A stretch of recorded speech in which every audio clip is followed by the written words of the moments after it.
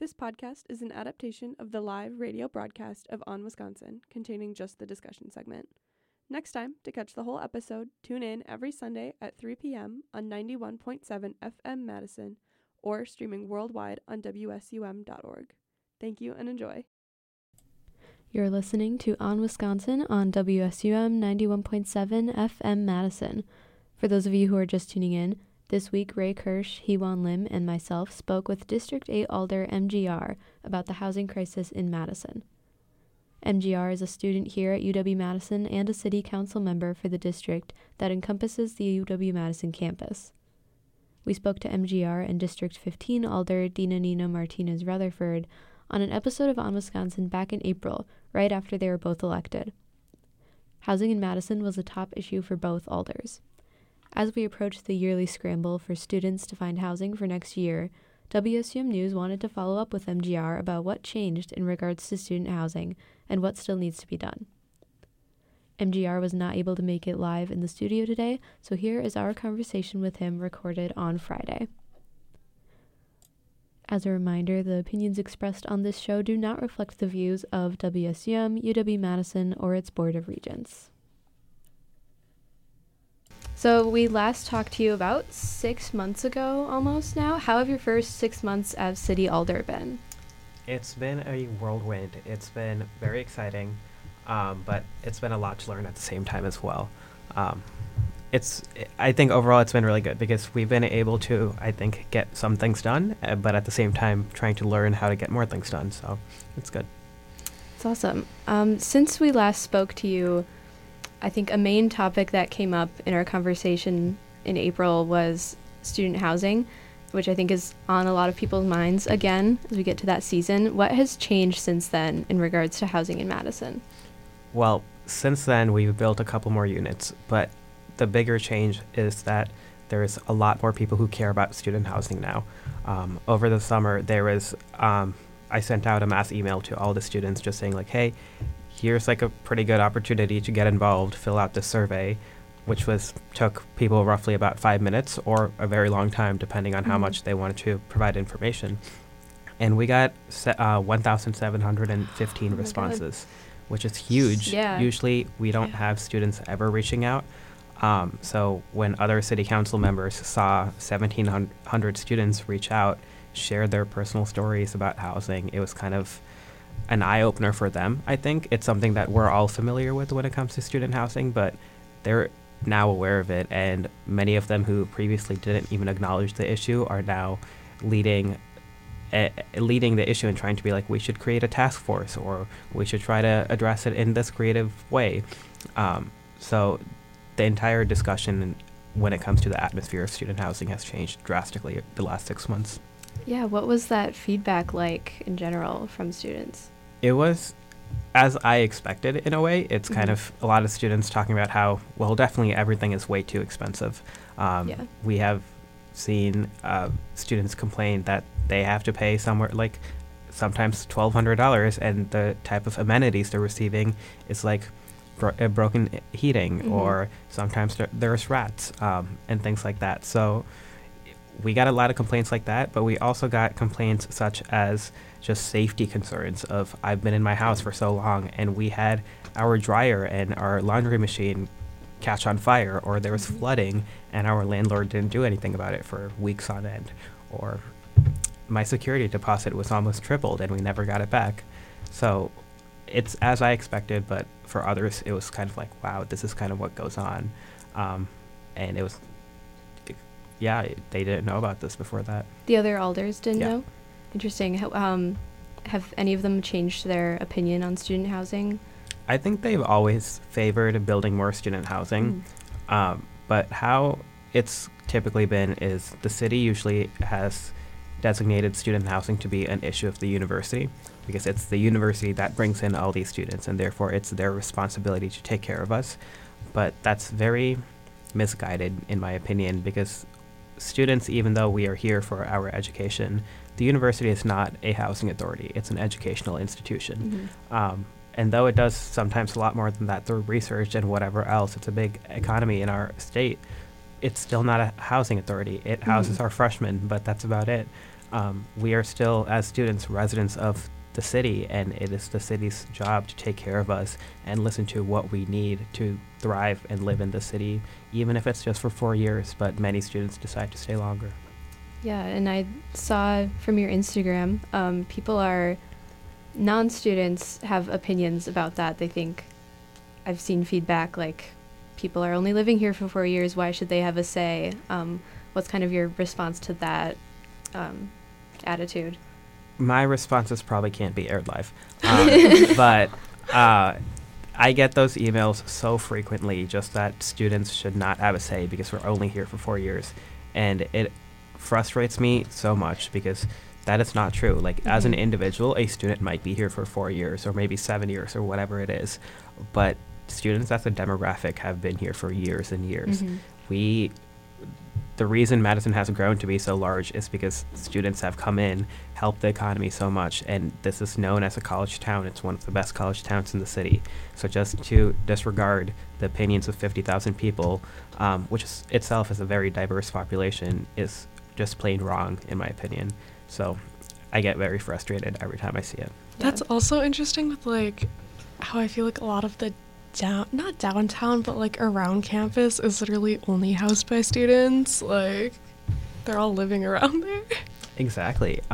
We're starting to see that change a little bit now too. We're seeing more students live by like new apartments by Hilldale because they happen to be a little bit more cheaper. But at the same time, you have to travel like 2 or 3 miles by bus to get to campus. But historically, downtown has always been students. And historically, that's partially why it's been ignored as much as it has been. Yeah. We have some questions from Matthew Thompson, who couldn't be here today. He wanted to know, why did the council vote for the expensive high-rises after initially voting it down? A lot of that was to my disappointment, but a lot of that was because of legal reasons, it seems like. I personally voted it down because it was getting rid of existing housing, displacing, I believe, like 170-something students, and then building a luxury apartment that those students would not have ever been able to afford, for example. Is that the Johnson and Bassett one? Yep. Okay, because there was someone in my class that was, like, literally living there, and they were like, yeah, so I'm getting kicked out, like, getting demolished. Yeah. Exactly. And one of a little bit worse part of that is usually what happens is if there is a demolition happening of your house, like, it'll take place after your lease ends, which is typically August 15th in Madison. Like, that's when the leasing period ends. But for this specific one, they didn't cut the lease short or anything, but when they were signing people again, they made it so the lease ends, I believe, like on the 30th of May or something like that. So that's just really tough for those students because now they just have to figure out a place to live for 2.5 months, move out again, and then find a different, like, more permanent place to stay for a year. So that was really rough. But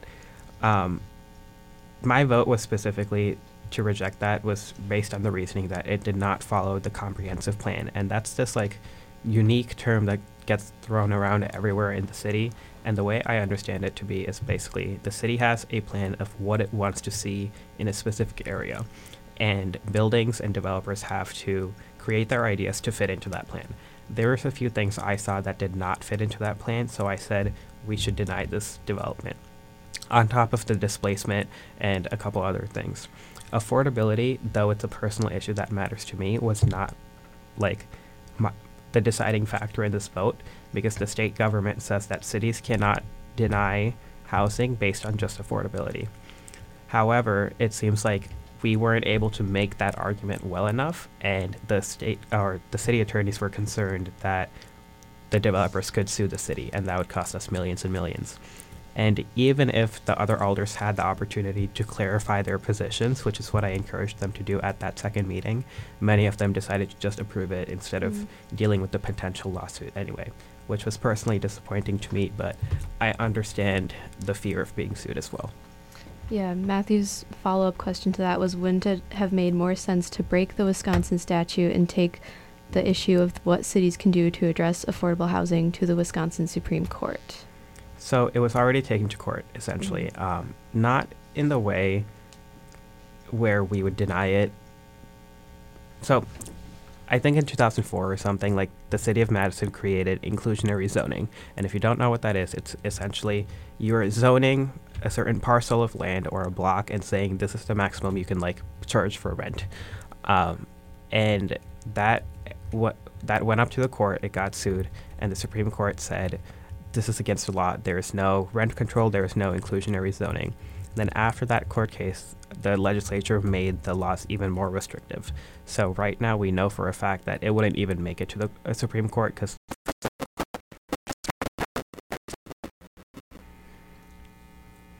do you guys have a question? Okay, I'll go on to the next one.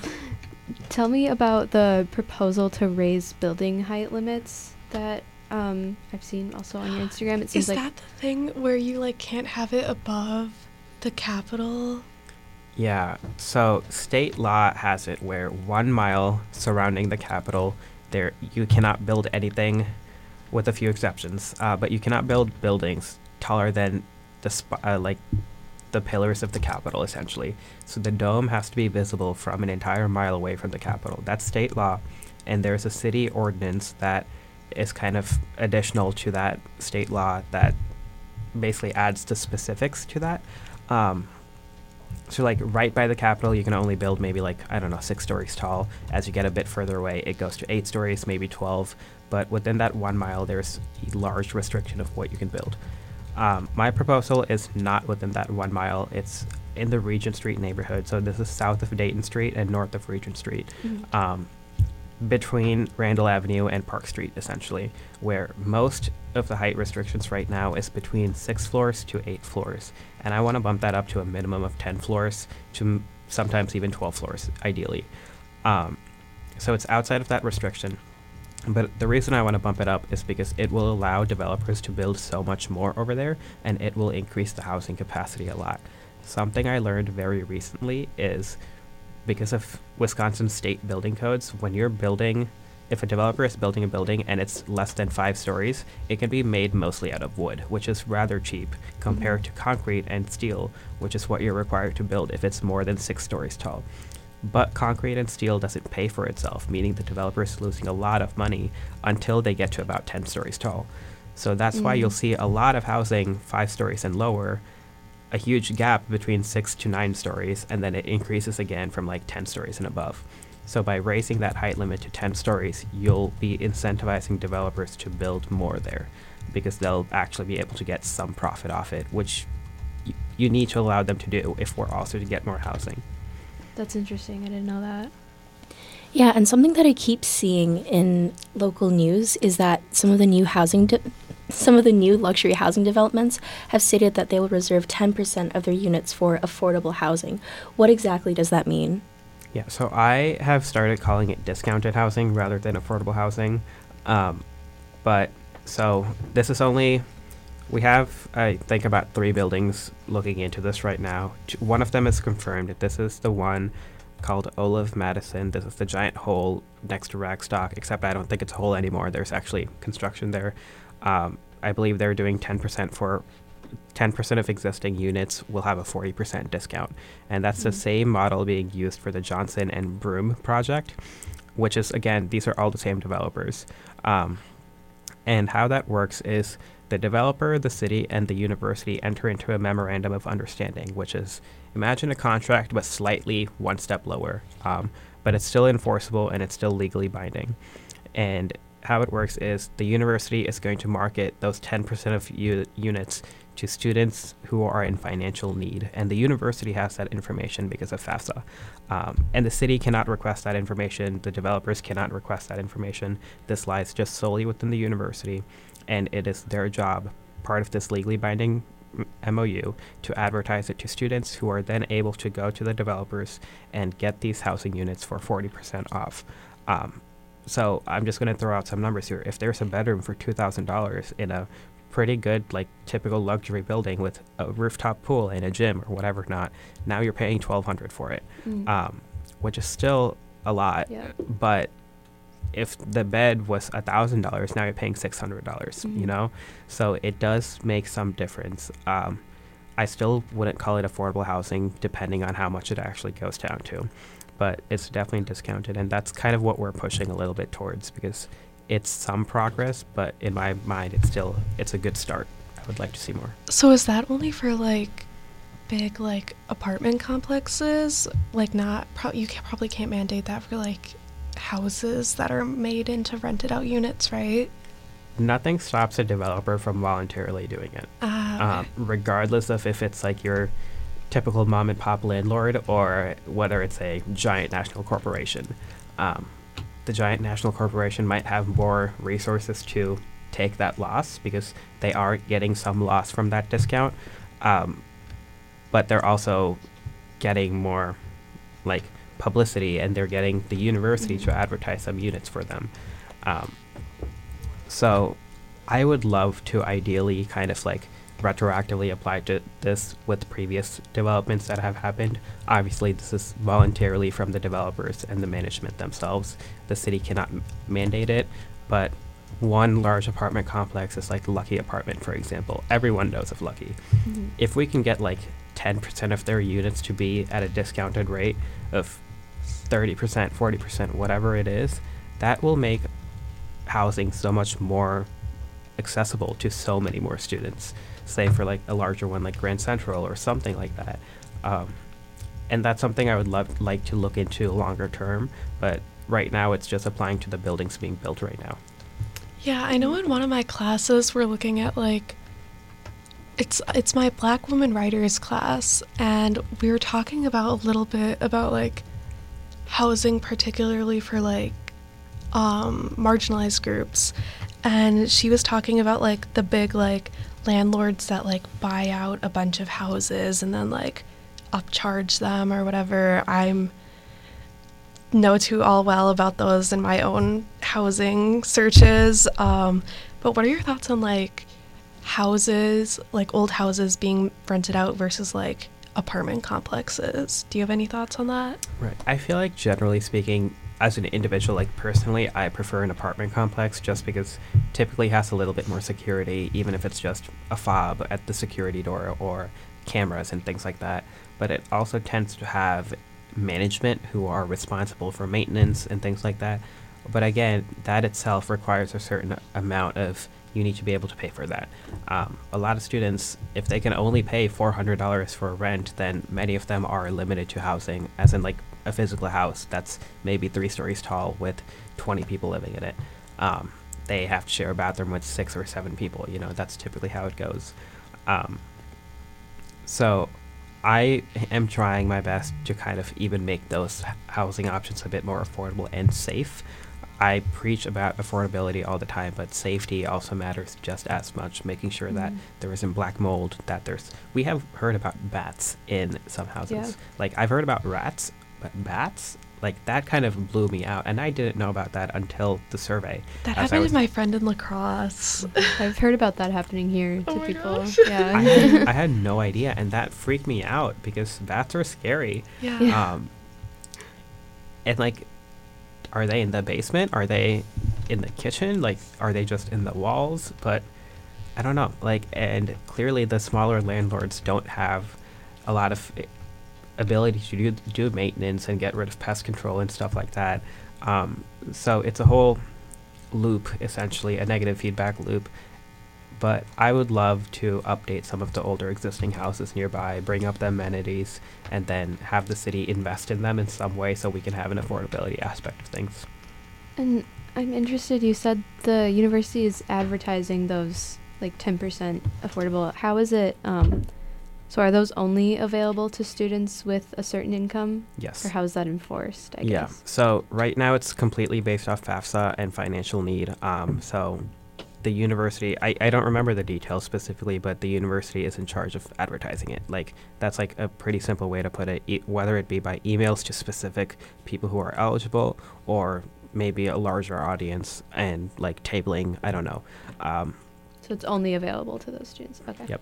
For now, I would like it to, again, expand a bit more because FAFSA is not all inclusive of your financial needs. Sometimes students they are based off their parents' income, even if they have no contact with their parents, and their parents do not pay for college, but their parents might be making $200,000, and therefore they get zero in FAFSA money, you know? Yeah. And that's a very tough position to be in, and this clearly leaves out those people. But we need to get to the point where we can get to even more creative solutions to address that as well. But it's at the same time important to recognize that this deal we have right now is also very creative, and it requires the city to buy into it financially as well. So for Olive and for Johnson and Bassett and the State Street Garage, which is the third building doing this, the city has financially invested in some way or another, whether it's selling land to the developers or letting the developer build on city land or just giving the developer some money. And that's not always available in every single development as well. But those are the restrictions we face largely because of the state. Yeah, and as every UW student knows, the housing frenzy is coming up soon. As a result, have you heard more feedback from students as we're gearing up for that? No, I haven't. And I think a lot of that is because students don't want to admit that the housing frenzy is coming up. I have thoughts on it because I feel like it's already here. I had my landlord management call me yesterday and be like, so we gave you your re-sign offer, and it's I know it's due the first week of October, but do you know if you're gonna re-sign? And I was like, no, it's September. And so they already have apparently a line of people that want to live where I'm living, which is kind of crazy because I'm I kind of just moved in here a month ago. Yeah, and I remember this was before I got into this role. This was when I was part of ASM on the student government. We tried to work with the city to make it so landlords had to wait 3 months before they can offer a renewal offer. And turns out that's against state law. Cities can't mandate that. So almost every solution we have tried to think of, state law has tried to stop us in some way. And the reasoning is because so many of the legislators are landlords, including the speaker, who is specifically a college landlord. He owns either 17 or 27 different units in UW Whitewater, and he rents it out to college students. So there is a reason for why it is so hard to be a student trying to look for housing. Yeah, so what would I would say maybe for freshmen that are just getting into this housing frenzy for the first time ever, what would your, not advice, but what kind of message are you hoping to send to them? I don't even know, honestly, because it's rough. The main thing I'm focusing on, and hopefully I can work with UW Housing on this, is just providing them the information to be ready to move in, as in when they move in, they take pictures of everything that's broken. They file complaints about maintenance and stuff within the first week, because that way they won't get charged for it later on. It is really important to document and take pictures of every single thing. Know what's in your lease. Negotiate your lease if that is possible. Just having those resources out there, that's kind of what I'm focusing on right now, because we can't tell freshmen especially to be focus on affordable housing, because that's just not really realistic, you know? So I've been trying to focus a bit more on educating people on tenant rights issues and landlord relations and things like that. Yeah, I know some of my friends personally are in a battle with their old landlord right now, and it's so much messy things just because you don't even really know what you're supposed to do. It's your first time renting, you're 19 years old, and it's exactly. Hey. And I will say this, if you are in any crappy situation with the landlord, the first place you should go to is the Tenant Resource Center. They have a building, or they have a room in the Student Activity Center. They're here about 20 hours a week. They are not legal experts, but they are very good at what they do, and they will help you review a contract. They will help you with security deposits. They will help you with roommate disagreements. They are really good at what they do, and that is your go-to stop. And if you need legal advice, they know lawyers who can help you out. I never knew about that. That's great to know. They're on the 3rd floor, so. Yes, 3rd floor of the SAC. So maybe last question to wrap this up. As a student yourself, what are your hopes for housing in the future in Madison? I would like to get more housing in general. It's weird because when I first came into this role, I had a hard time believing that just building more affects this. But building more does just help with the problem in general. And I want to make sure that we build more downtown campus and where that Regent Street neighborhood is mainly. Yeah. Do you have any last messages you'd like to share before we wrap this up?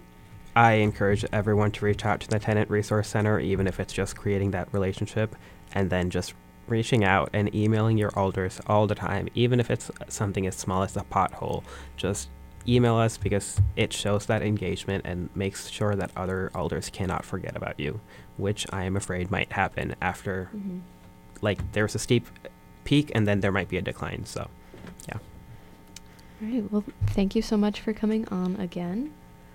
And that wraps up our conversation.